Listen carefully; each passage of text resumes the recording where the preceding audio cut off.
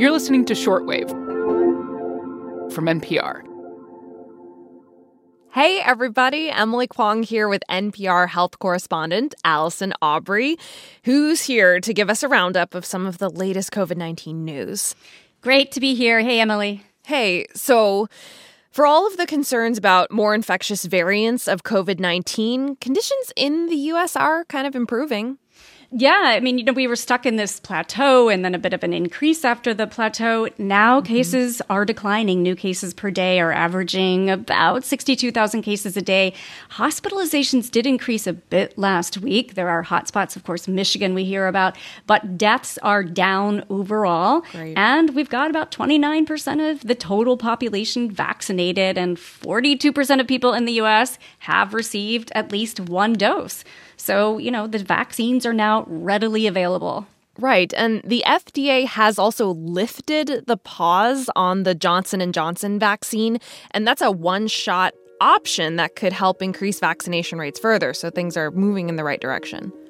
And maybe in a sign of that, the European Union now says it will allow fully vaccinated Americans to travel to Europe this summer. But think twice about that. The CDC is warning Americans not to travel much to Europe, at least not yet. Okay. So today on the show, we're going to talk about the J&J vaccine, now that vaccinations of it can resume in the U.S., and we'll talk vaccine outreach to those communities that are harder to reach. This is Shortwave, the daily science podcast from NPR.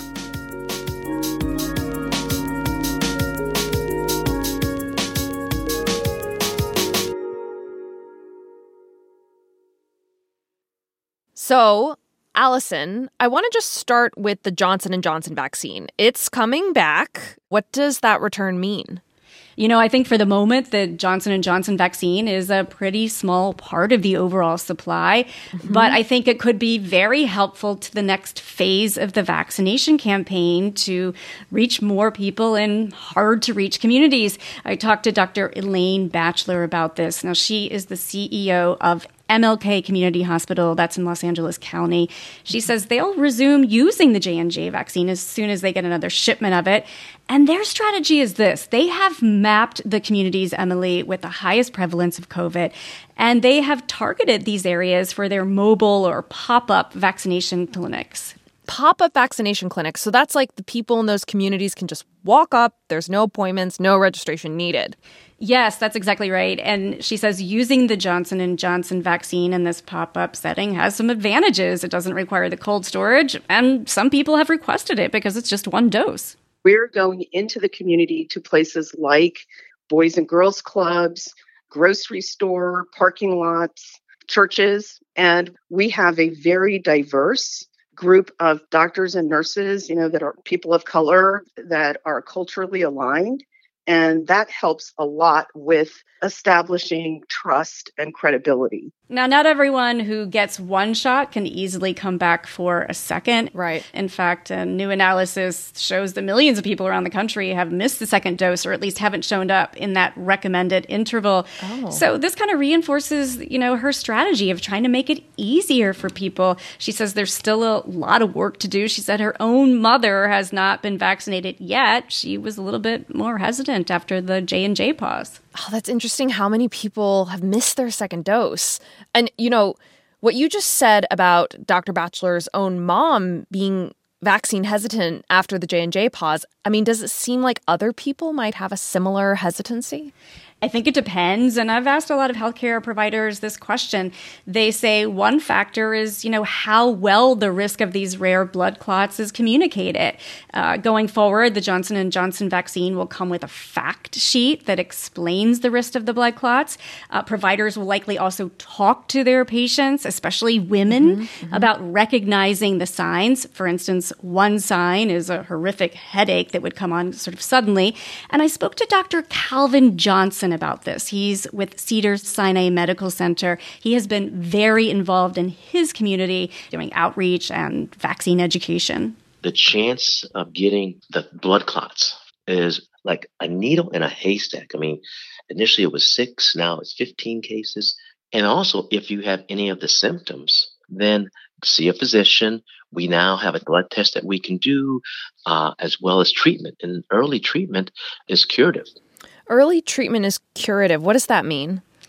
I think what he's getting at here is that for anyone who gets these rare symptoms, which doctors are now aware of, there's a test, there are ways to catch it early and treat it early. And he says, really, this has been an opportunity to engage with people and say, hey, look, there was this problem. It's rare. We spotted it. There's now a system in place to find it, try to prevent it, and treat it. So he says this is progress to him.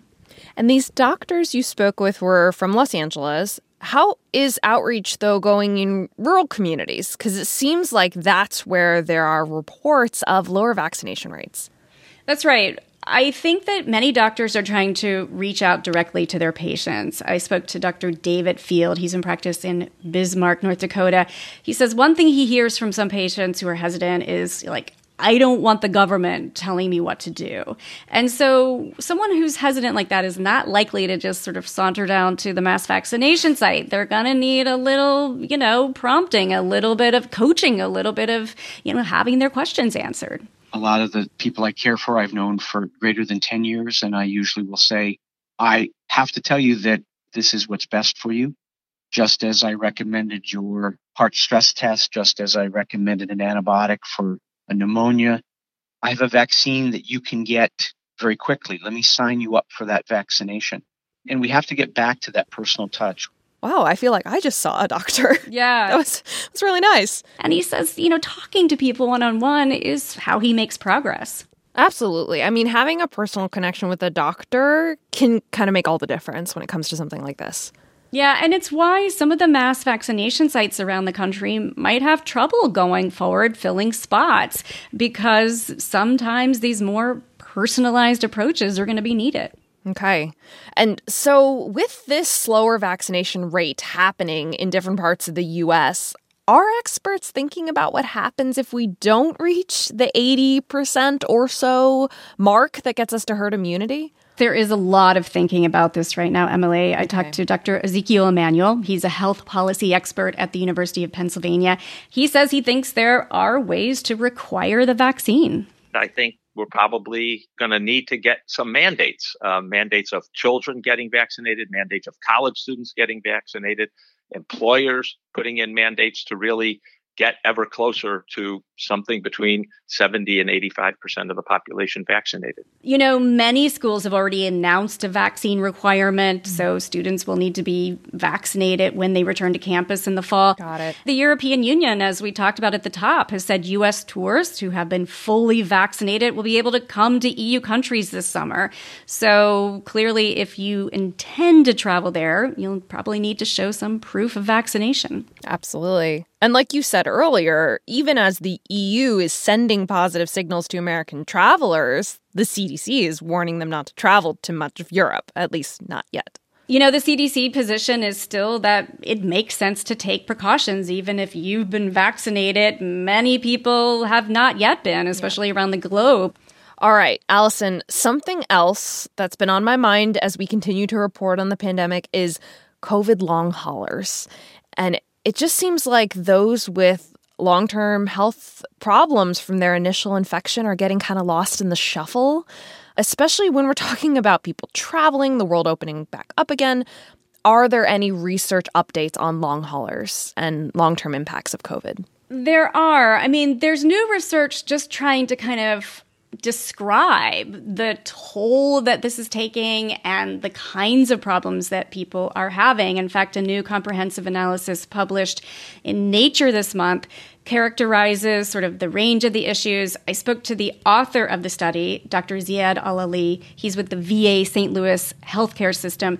He says people who have gotten sickest from COVID-19, so those who have been hospitalized, they have had more severe ongoing or lingering health problems, and that's not a surprise. But what is surprising is that even among people who had just mild cases when they got coronavirus, there are also a range of challenges some of them are having. Not only fatigue and memory problems and smell problems, but people are having, heart problems, including palpitation, kidney problems, the toll of mental health disorders.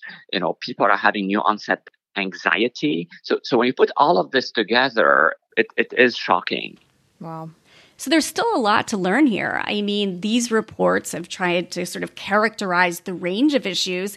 Now, the NIH, the National Institutes of Health, has announced a $1.15 billion research initiative to study long COVID. I mean, the goal is to try to identify the causes of these post-viral sicknesses and also find treatments for people who don't fully recover. Yeah, we are so far from out of the woods with this pandemic, and there's so much still to learn about it. So, Allison, thank you so much for coming on the show and bringing this reporting. Thank you. It's great to be here, Emily. Today's episode was produced by Rebecca Ramirez, edited by Jane Greenhalgh and Viet Le, and fact-checked by Rasha Aridi. I'm Emily Kwong. Thanks for listening to Shortwave, the daily science podcast from NPR. I'm Yowei Shaw. I'm Kia Miakanatis. We're the hosts of the NPR podcast, Invisibilia. You can think of Invisibilia kind of like a sonic blacklight. When you switch us on, you will hear surprising and intimate stories. Stories that help you notice things in your world that maybe you didn't see before. Listen to the Invisibilia podcast from NPR